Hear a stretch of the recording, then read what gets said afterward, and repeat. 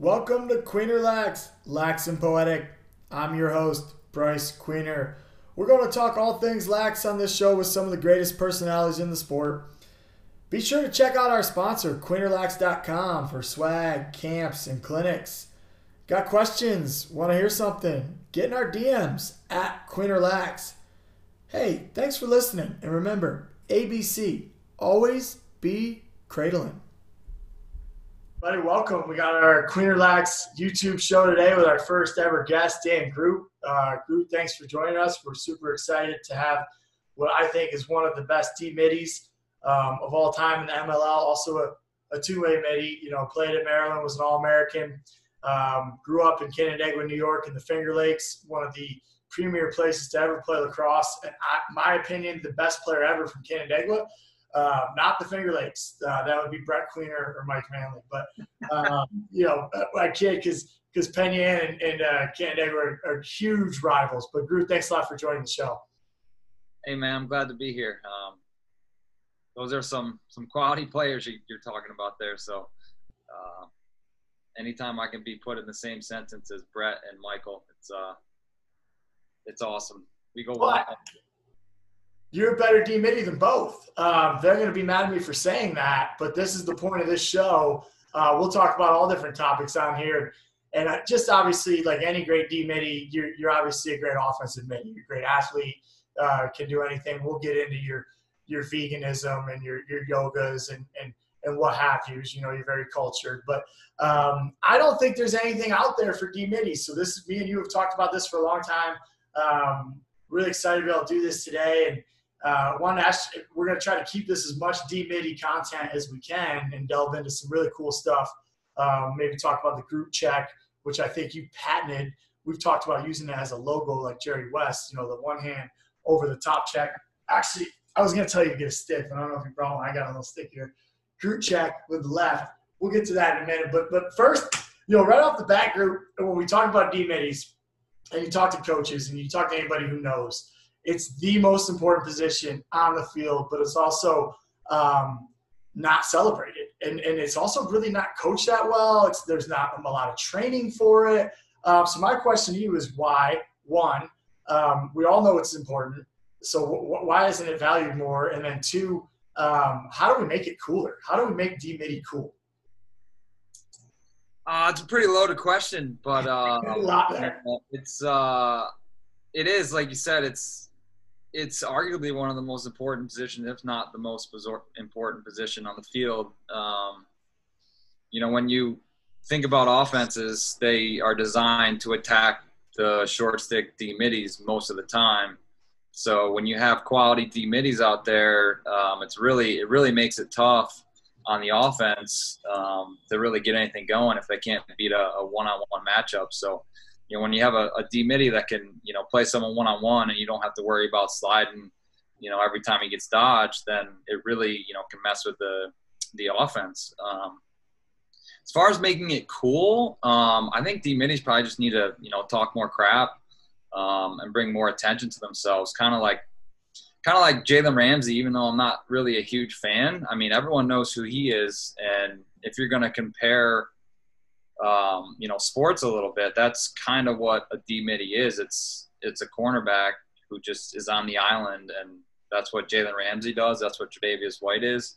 Those are two of the best guys in the NFL. I mean, you can throw Stephon Gilmore out there, but, that's what a D-middie is in my mind. And to make it cool, I don't know how we do that.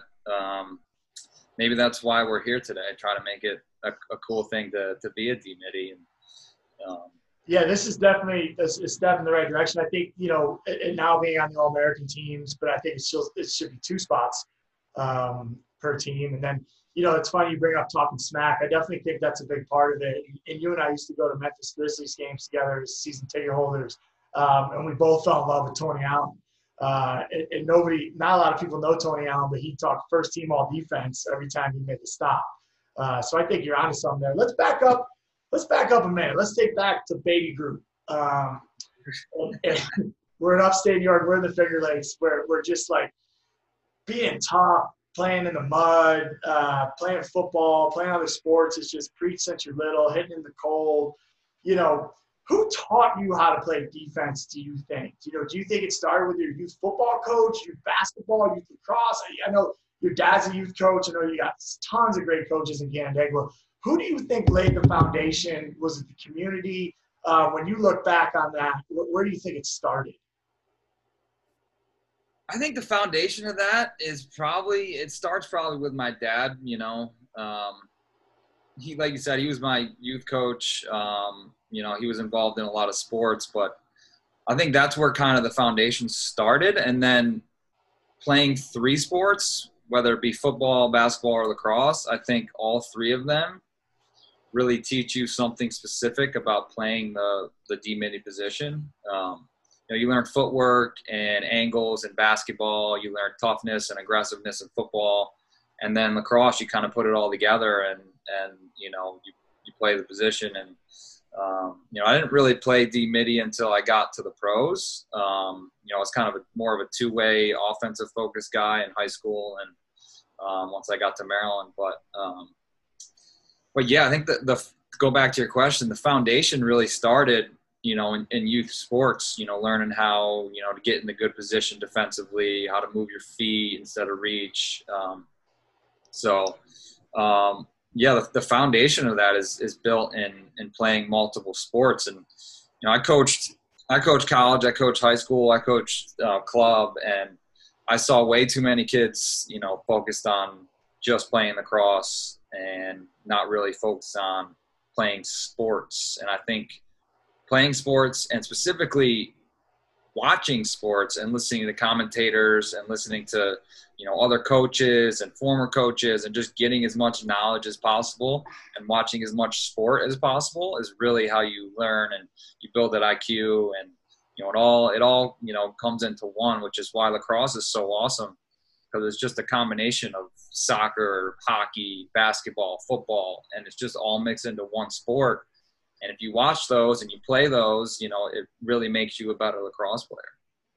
That's a great answer. And that gives me another question. Do you think, obviously, because growing up in upstate, you played 2-way maybe, and that's why it's so easy to just all of a sudden be a 10-plus year guy in the pros, able to lock down and play D-Midi. Obviously, you're a complete midi.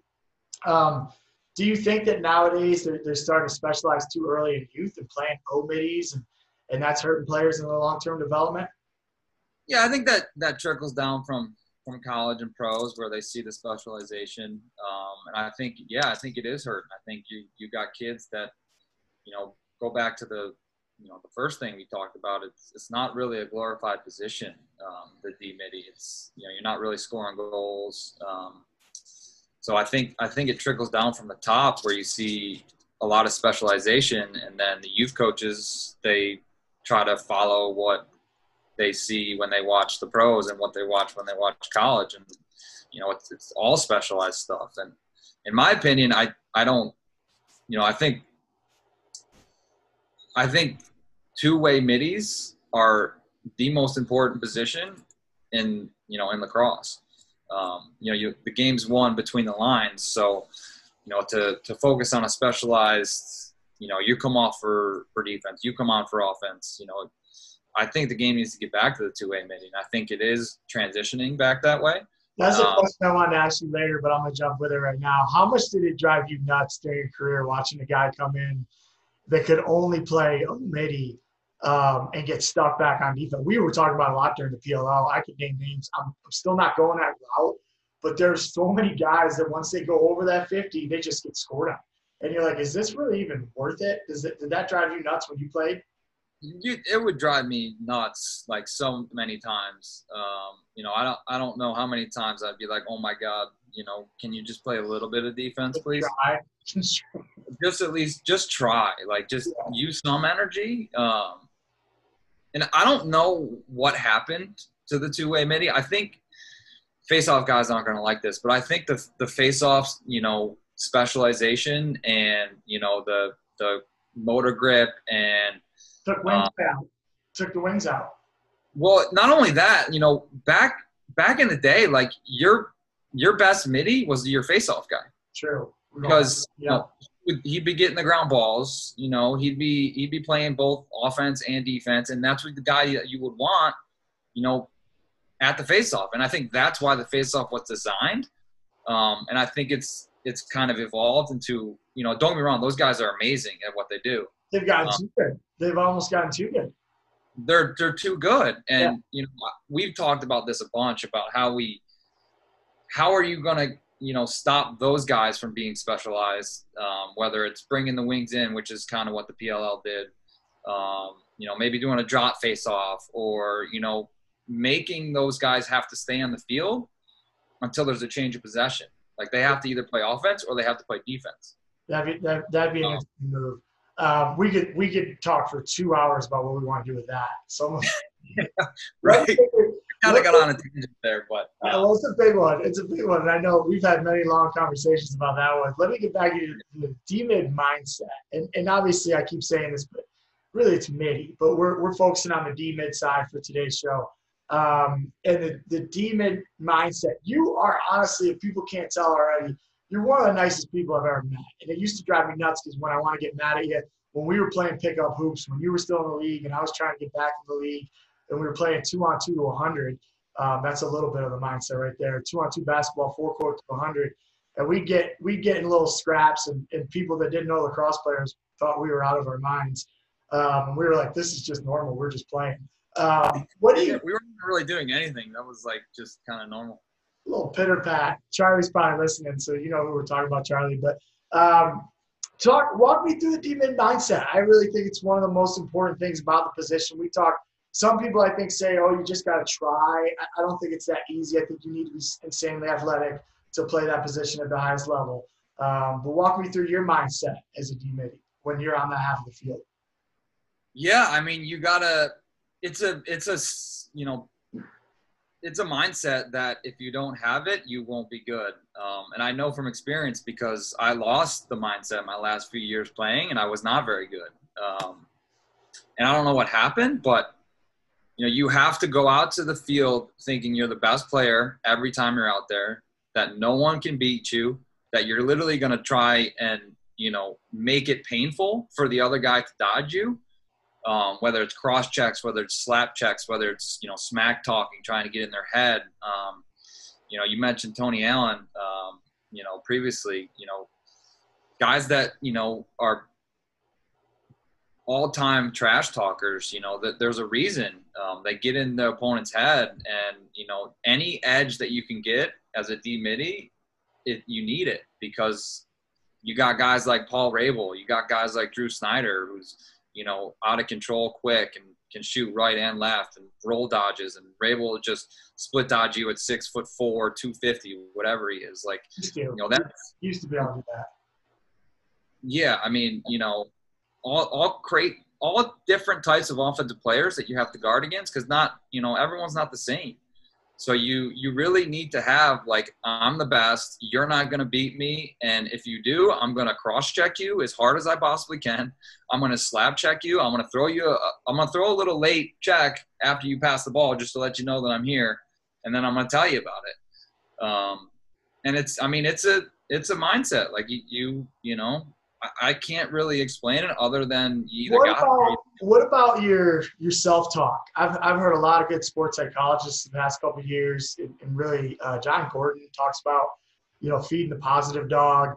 How much are you doing that when you're actually in the possession versus off the field? Are you constantly talking like, hey, Groot, like, next one I got to jam them next time? Are you in your own head talking to yourself? Or because I know, like you mentioned earlier, everyone's dodging you the whole game, right? You're the 1 or 2 short sticks, and everyone on your defense, your long poles and your coaches and your goalies, want to tell you about every time you get beat and how you could do better. So how do you stay in that mindset during the game? Yeah, I mean, there's a lot of self-talk. It's constant. It's on the field. You're talking to yourself. It's like, oh, okay, you're thinking 2-3 passes ahead. It's like, okay, this guy's going to dodge me. I'm a little tired, but, let's just, buckle down here. Let's get out, get into shorts a little bit, not let him get ahead of steam. Then you come off the field. It's like, okay, good possession. Get your breath. Next time let's try and get a jam. Or next time, he's hanging his stick. Maybe we can go over the head, or maybe we can trail him a little bit and just get a trail check. Oh, this guy can't go left. I'm just going to sit on his right because he rolls back to his right every single time. Yeah. It's you're constantly talking to yourself, thinking about the next possession or what he did on the previous possession. And it's not really a talk with your teammates. It's a talk with yourself because it's a specialized matchup that is going to continue to happen.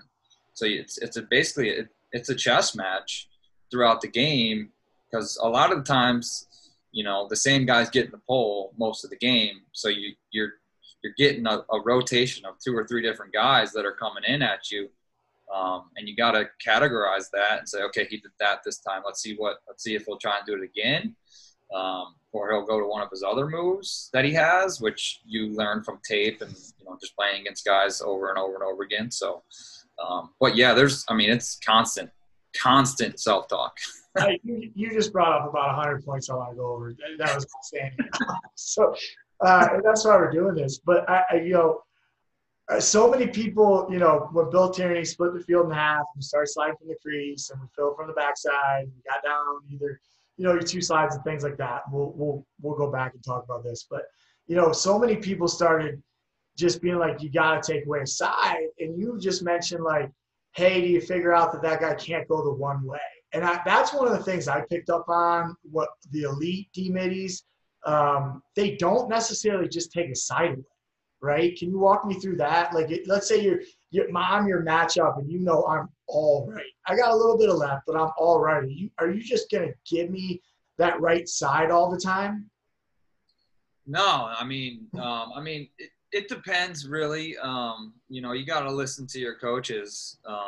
But, the input to them about, all right-handed guys, it helps. If he's, setting up in the top, if we're looking out from the goal, if he's up in the top left and, they know our defensive strategy is to force guys down the side, slide from the crease and get it through X and press the X. But, if I know that the right hand is his strong hand, I'm going to shade, my right foot with his right shoulder, and if he still wants to get down the side, then he can. But I know that by shading him, I'm really taking away his options.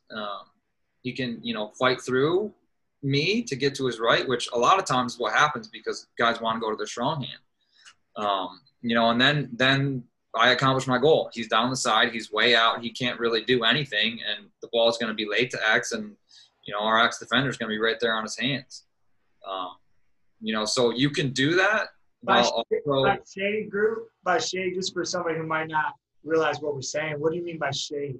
You get up in their path, like you talked about angles earlier, like you actually take that angle away. And I was talking about shoulder, kind of getting above the shoulder. Is that what you're talking about, shade?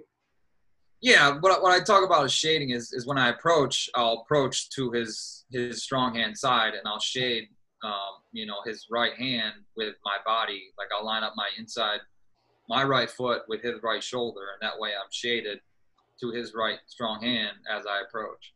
Perfect. So he's got to go through you. Yeah, so he's either got to through me, around me, or to his weak hand. And in all 3 of those cases, I'm winning.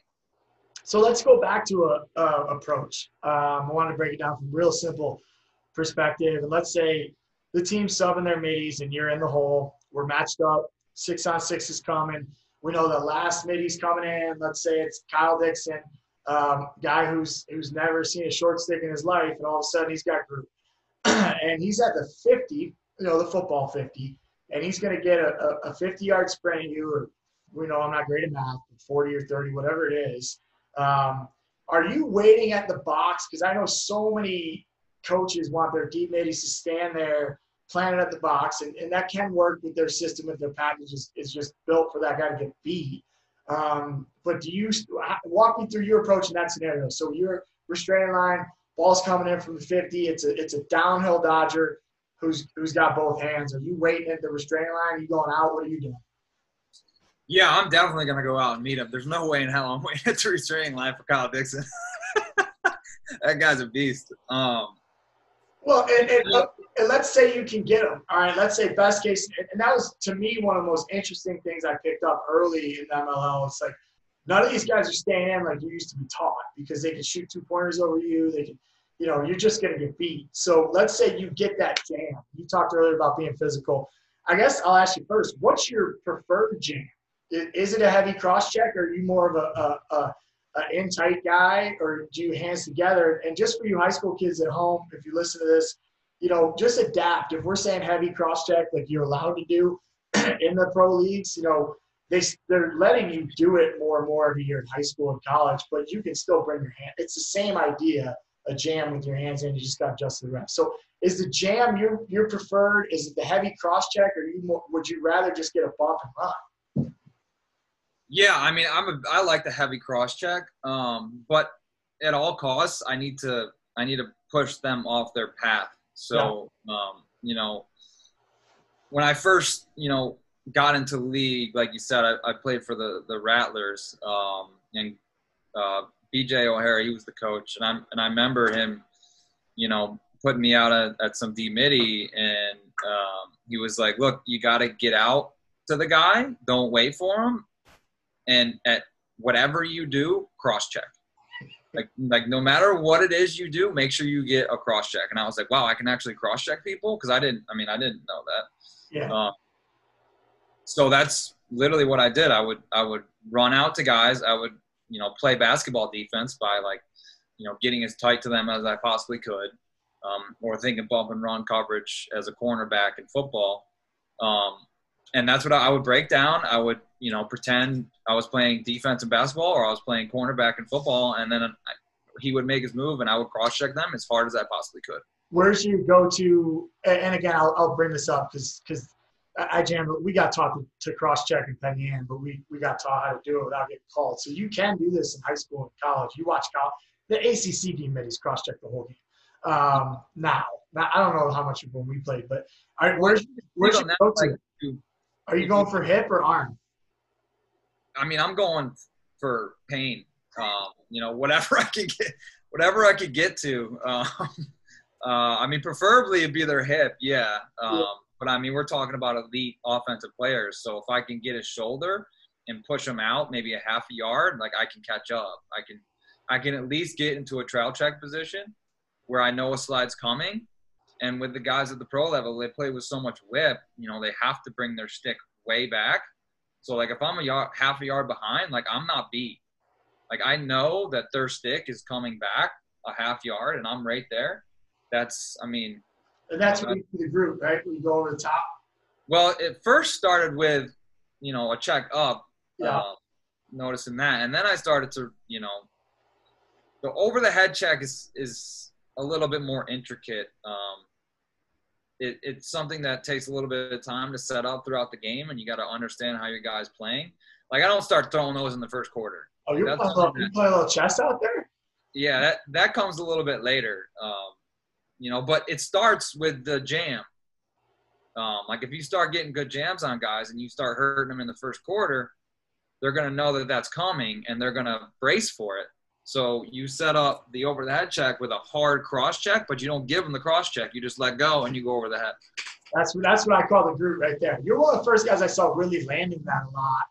And again, it was like kind of like I used to be taught stay at 12 yards. I used to be taught never throw a check. And it's kind of like shooters too. Like they're doing everything every coach is saying don't do. Like all the greats are doing things that people are saying don't do. So that's fascinating that you go with the jam, the up check. Then can I call it the Groot? You like that, right? I mean, I'm not the only one that's ever thrown an over the head check, but the way you do it is a little different though. They don't. A lot of guys go through go try two-hand. It's a little bit slower. To me, you just have a quicker way of doing it than I've seen other people do. But that's just a compliment. I'm not used to complimenting you that much. But, yeah. All right, let's talk about – so I think your biggest point there was get them off their line however you can. So and that was the speed dodge. So let's say it's more of a – well, actually, I'd like to know this too. So let's say you bump them off their line. You got to run to X. Like everybody's running to X. So what are you waiting for at that point? We're talking the guy's out of the play. He can't score. He probably can't skip past. Like, are you just done? Or is there a moment where you're like, I might get another shot at this guy? Yeah, I mean, like I said, most of the time in that case, you're either running with them or you're about a half a yard behind, you know. And what I learned in the pros is the dodge is never over until he gets rid of the ball. That's a good point. You know, a lot of the times the guys they'll run down the left, you know, the left side he's a righty, and you'll be a half step behind or a half yard behind, and he'll be like, oh, well, the slide just turned away, so I'm going to dodge again. So you really have to be ready for that, and you really got to stay on the hip until they get rid of the ball. And then once they get rid of it, then you got to, you know, get your ass back in the hole and get back in held position. But, yeah, the dodge is never over until the ball is gone. And then when he does release it, what check are you using then? Are you going chop check for bottom hand to try to keep him away from you as much as possible and try to dodge the other D mid? Are you just getting in? You a nice guy, or you take that last check? It'll depend if I like the guy or if he was talking some crap, you know, throughout the game. So that is real. If like that guy went to Maryland, you might not throw that extra check. No, that's not true. You know, it just would depend on the situation, time of the game. Like if we needed a big stop or we needed like a momentum play, I might throw a heavy check. Yeah. You know, if we're winning by like 5 or 6, I might just throw a small little poke. Maybe he'll throw it out of bounds. But also, it's happened to me before is when I've gone to throw those checks is when I'll get redodged because they're waiting on. Yeah, they're lifting their hands up. It's almost like a fake to a goalie. Like they're lifting their hands like they're throwing a fake, and you go to throw the heavy check, they're right into your hands, and you're screwed. So, you know, I wouldn't really do that until I would also have to know, is the guy tired? Is he fresh? Did he just come out of the box? Like, does he redodge a lot? You know, it really depends on who it is, what the situation is. But I wasn't a big chop check guy. I was more of a position cross check, you know, small pokes just to try and get him to throw it out of bounds or, yeah, you gotta be careful going with the heavy chops because they'll get in your hands and redodge it, and then you're SOL there. Refs will throw that flag too. I always tell the younger guys though, I'm like, hey, if you can get one, it's like, you know, when they let a time room shot go or they make a lazy pass, like the refs give you one on the bottom hand before they tell you like, hey, 88, like enough, like that's the last one. You used to throw wood, dude. You have maybe one of the heaviest slab checks I've ever seen. Well, I appreciate that. But yeah, Unterstein has a pretty heavy slap. Well, this is who I was talking to about. I'd love to get him on here too. He said to me one time, I forget if he hit me or I hit him, but we were chirping, subbing.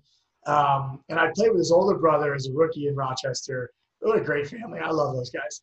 But we kind of met up after the game. He's like, why are you such a jerk? And I'm like, why are you such a jerk? And he's like, because everyone dodges me the whole game. And if I'm not a jerk, I'm going to get dodged. And then I get beat, and then I might not be in the next game. Right? So, like, you got to have that mindset we were talking about, which was, all right, let's go from up top behind the goal. And actually, one of the first times I saw you play in the MLL, you got matched up with Junior back there. And I've had to guard Junior. It's actually a lot of fun, I think. No, it's not fun. He's ridiculous. You don't like it? I hate every second of it. You hated it? Hate it. Hate it? Well, I thought it was he's made me look terrible about at least 5 times. Well, that's one of the reasons I kind of liked it, because I'm like, if you get beat, it doesn't matter. You're guarding one of the arguably the greatest player ever, one of the greatest, you know, him, Gary, or I don't know who else. Yeah, he's right up there. It's hard to argue. So if he scores 90, but you know, you mentioned a little bit earlier about your stance. That's when I really noticed how you would get down and angle and get on their hips. And behind angles are so much more important. You can't. It's the opposite of the run and chase we were talking about with the top dodge. So what's your mindset behind lower angles and stuff? And you just do a really good job of kind of getting into their body and moving your body that way, but not overcommitting. Yeah, I mean, it's kind of the same, you know, approach style. You know, it really just depends on the guy. Like with Junior, you know, he's heavy left. So you basically got to just play his entire left side and even double shade, you know, it's like, okay, you're gonna go left. But, you know, when you're playing at X, getting the hips and pushing them away from the goal is really the goal. Yeah. If they get ahead of steam and they get, north-south, it's going to be really hard for you. If you can push them east-west, that's where you can gain some advantage. So So you that's probably are always you trying to like hold ground back there or make plays? What's your thought on that? Back there, I'm trying to make plays, or I'm sorry, hold ground. That's what I mean. Yeah. Once I get to the goal line, that's where I think plays can be made.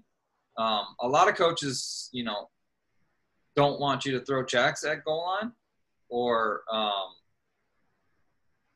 but I like to throw over the head check at goal line because I know that's when guys start to look up and start to get their hands up to try and make a feed. So my goal was either to get that check kind of later in the game or to beat them to the spot and force them underneath where I know that a slide is coming. And I was fortunate enough to play with Scotty Rogers, so if I could get a guy to turn underneath, I knew that he might come out and take someone's head off. So him and I kind of basically had a deal where I was like, look, if I get taken behind, I'm going to try and force a guy underneath. I'll roll them. Yeah, I can roll them. Just make sure you got my back. Because they don't like that. And that's one of the two things that pro goalies talk about all the time. It's like, don't give up twos. Don't let those guys dive at my feet. Yeah. I actually cross-checked you in the back one time into Scott Rogers' legs. I thought did. I put his knee out. Thank he didn't get hurt. Thank goodness. Great. Yeah, thank God. That was bad because that was a penalty. It was a penalty. They didn't call it. You beat me pretty good. I love that you talk about the chess match, though. See, I'm nerding out on this. And I actually I think we're in uncharted territory here. I don't think anyone has ever talked about DMID this long in their life. So I'm excited about this. But I love you talking about position, man. It is a fun position. We're making position. Yeah. If you have the mindset for it, it's really fun. Yeah. All right. Well, so we talked about a lot of the on-ball stuff. You were talking about your jams, getting them off the pad, setting up that checker later with some up checks. I'm trying to keep the focus on you, but I was a chop checker. I never could do the group check. I'm 5'8". What are you, 6'1"? Yeah, I'm about 6 foot. Not quite 6'1". I gave you an extra inch. So, but the other stuff that goes with the position, the off ball, the two slide, the ground balls, and to me, one of the things I disliked about pro, and I pretty much liked everything, was that there's not as many ground balls because everybody's so good with their stick. But how do you just talking about making plays, it's a fun position. So talk to me a little bit about your off-ball mentality. It's really hard. You got huge shooters that can shoot the two. And so now it's not as easy as maybe college, but that's really where you can get your big hits. You can make some ground ball plays, and you can get your transition going.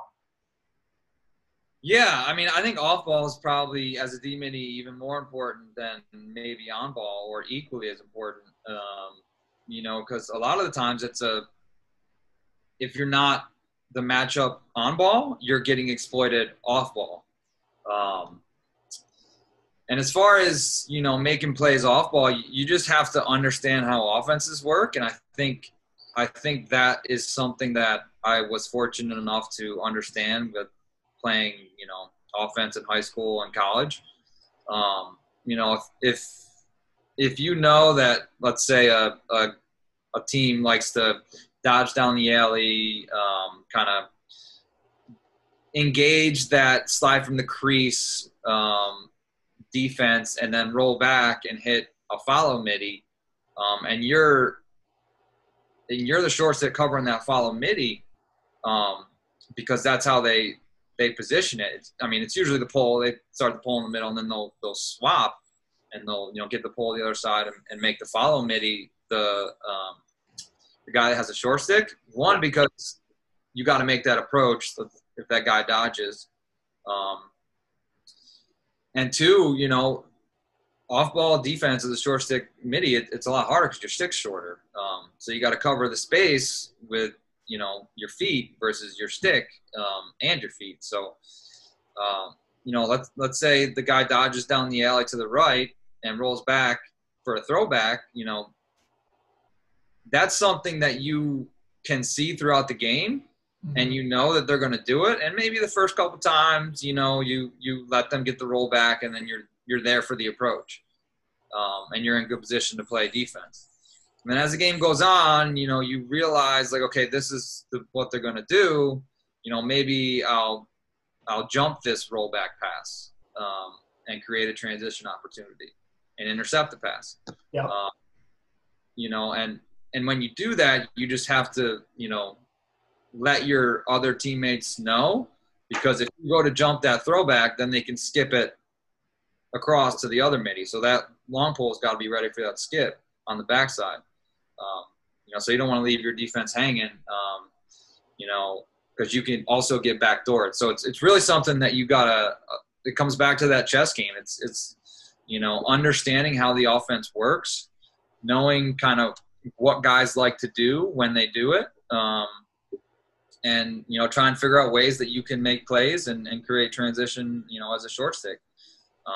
You know, I think I've seen Jake Bernhardt do that quite a few times, get some interceptions and create some transition, whether it's on a ground ball or, I mean, and ground balls are ground balls, right? You know, it's your job, I guess, as a defensive player, when the ball is on the ground, you know, it's your ball. You better kind get it out.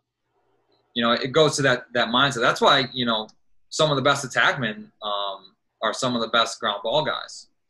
You know, because they also have that attitude. I mean, one guy that comes to mind is Marcus Holman. I mean, that dude rides his tail off. That guy, you know, will go after any ground ball, take any check. I mean, he's really fun to play with.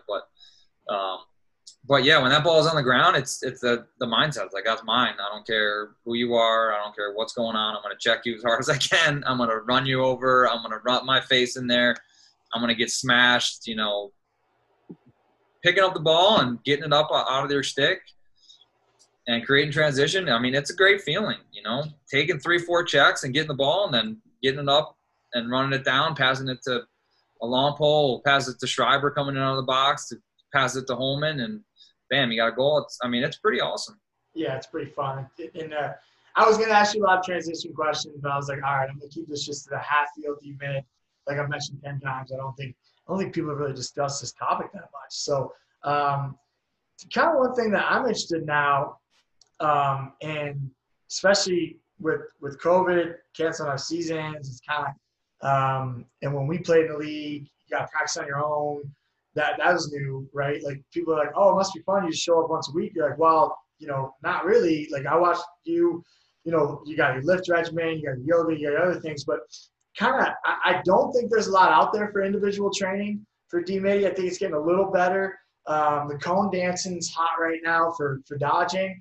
What did you do to get ready to go against some of these middies we've been talking about during the week? What, like lacrosse, like leave the lifting. We can talk more about lifting and yoga in a bit. What did you do lacrosse wise? Like how did you replicate what you were going to see in that game on Monday and Tuesday? I actually did a lot of imagery work. You know, I just on an open field. Yeah. You know, I would get on a field, and I was lucky enough because I was coaching, so I had open field to work with.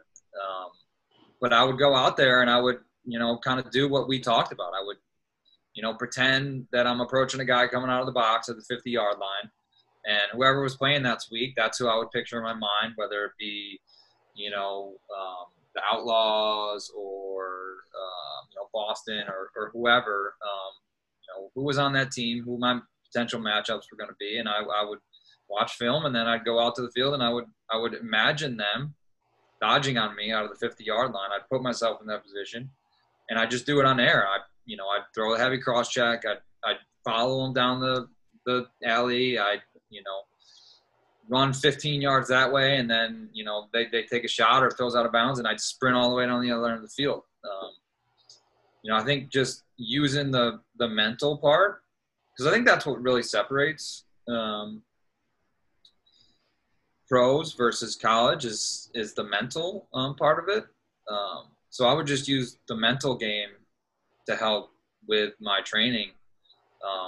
You know, lacrosse specifically, it would be, you know, I'd run some cone drills, just, you know, some stuff like that. But I would actually put myself on the field and get dodged.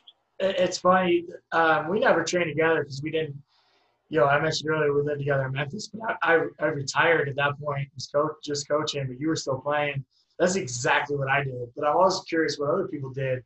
I would start in the box and literally do that sprint that you're going to do in the game, heavy cross check, recover, slash the crease, pick up a ground ball, run to the other end. I remember people seeing me do it. Like, what are you doing? Like, you see people that go out there and just stand and shoot. And you're like, that is just so rare that you're going to get that shot in the game. All right, well, let's talk the other stuff you do. I did mention yoga. I did mention that you're vegan. Are you still vegan? Yeah, but I wasn't vegan when I played. But you ate well. I ate pretty well. I mean, looking back at now, I ate like shit. I did not eat well. Yeah, you could have done better. I definitely could have done better. You wish you got to play as a vegan. Sometimes I do, but I'm not as angry. I wish I had done more yoga. Yeah. And more flexibility and more mobility. I wish I had eaten vegan back then. I mean, I think I'm in one of the best shapes of my career, probably since, or I guess my life, since I'm not playing anymore. I can't really call it a career. Don't call it a comeback. I've been trying to get you to come back for the last 2 years. How old are you? Nah. I think you can do it. I think you got 1 more year left in you. I don't know. I know. You mentioned earlier. I probably physically have that. Yeah, mental. I don't have it. I don't have it. It's so hard to chase those guys around. I don't have it mentally, but yeah. I mean, when I was playing, you needed. I mean, we're talking about big guys, right? Like, I think one of the reasons that I had such a successful career is because I could guard both types of offensive midfielders. I could guard the small guys like Snyder, and I could also guard the big guys like Paul. That was going to be my next question for you. Would you rather guard a big guy or a little guy? I don't want to guard either one of them, to be honest with you. I just want, the guy that's not very good, and he's just going to run and throw it to X. That's the guy I want to guard. But yeah, I mean, those guys are great. Those guys are just beautiful. You're like, you had me beat by a step, and you didn't even look. Yeah, didn't even look. Just throw it to X. Like my job's done. Those are the fun guys to guard. But you had to lift a bunch. You had to run a bunch. I couldn't prefer one or the other. I just I probably would take a big guy because quick guys are just. What they're going to do. I want a big guy any day of the week. I'm in their hip as soon as it starts. I hated guarding Justin Smith and Berger. Like those guys, like we talk about cross-check. Coaches use cross-check. I'm like, I can't get it on them. I cannot catch them. There's one picture of me trying to guard Justin Smith one time where I'm literally cross-checking air, and he's like 4 feet the other way. I tried. But, all right, let's say best D-mid of all time. Who you got? Myself. You can name a couple too if you want. I mean, every D-mid has to think they're the best one of all time, right? I mean, that's part of the mindset. Thinking about guys that I've played with and guys that I've watched. Older guys that come to mind is Chris Schiller. Yeah. I know he played for a very long time, and he was one of the best ever. Hopefully most people know who that is. They don't, but they should look him up. Yeah. Most recently, I played with Dominique Alexander and Jake Bernhardt. Like, we were the 3 D-middies, and, that was a really good combo between the 3 of us. Guys that I've watched recently that I really like – I mean, I really love watching Undertime play. I don't know how he's still doing it. Because he competes. Like, the mindset is out of control on that guy. Yeah. Yeah. I mean, yeah. And he's really good, right? I mean, there's obviously, like I said earlier, he's freakishly athletic. Wasn't he an attackman in college? To be honest, I don't know. I'm 95% sure he played attack in college. I know he played offense, like most every D-mid. And I tried to recruit Dominique out of high school. He was a heck of a O-man in high school. What about Donnie Moss, man? You forgot Donnie Moss. I did forget Donnie. Donnie's just another one of those guys. He's just been doing it for a long time that no one really knows about. And I guess that's what makes a good D-midi. If no one really knows who you are, And you're still playing. You're doing your job. I like the Haas kid. Oh, he was good. He's really good. Yeah. Who else? I'm trying to think. I mean, obviously Jake Bernhardt, world team, won a gold medal. I mean, kid's a stud. The PLL guys were fun to watch this summer, but I mean, they're all real good because there was nobody that I was like, if you go at that guy, you're gonna score. And yeah, no, I mean to play at that level, anyone that's playing at that level, I mean, you're legit.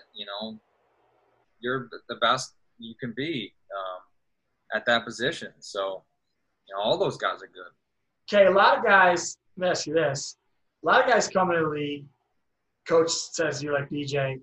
You're an All-American in Maryland. You're scoring a game winner against Navy. Like you obviously, and you played offense in the pros, right? Like it's not like you can't do it. I would imagine you could go play offense tomorrow in a pro game. Like I would have enough faith that you could do well at that.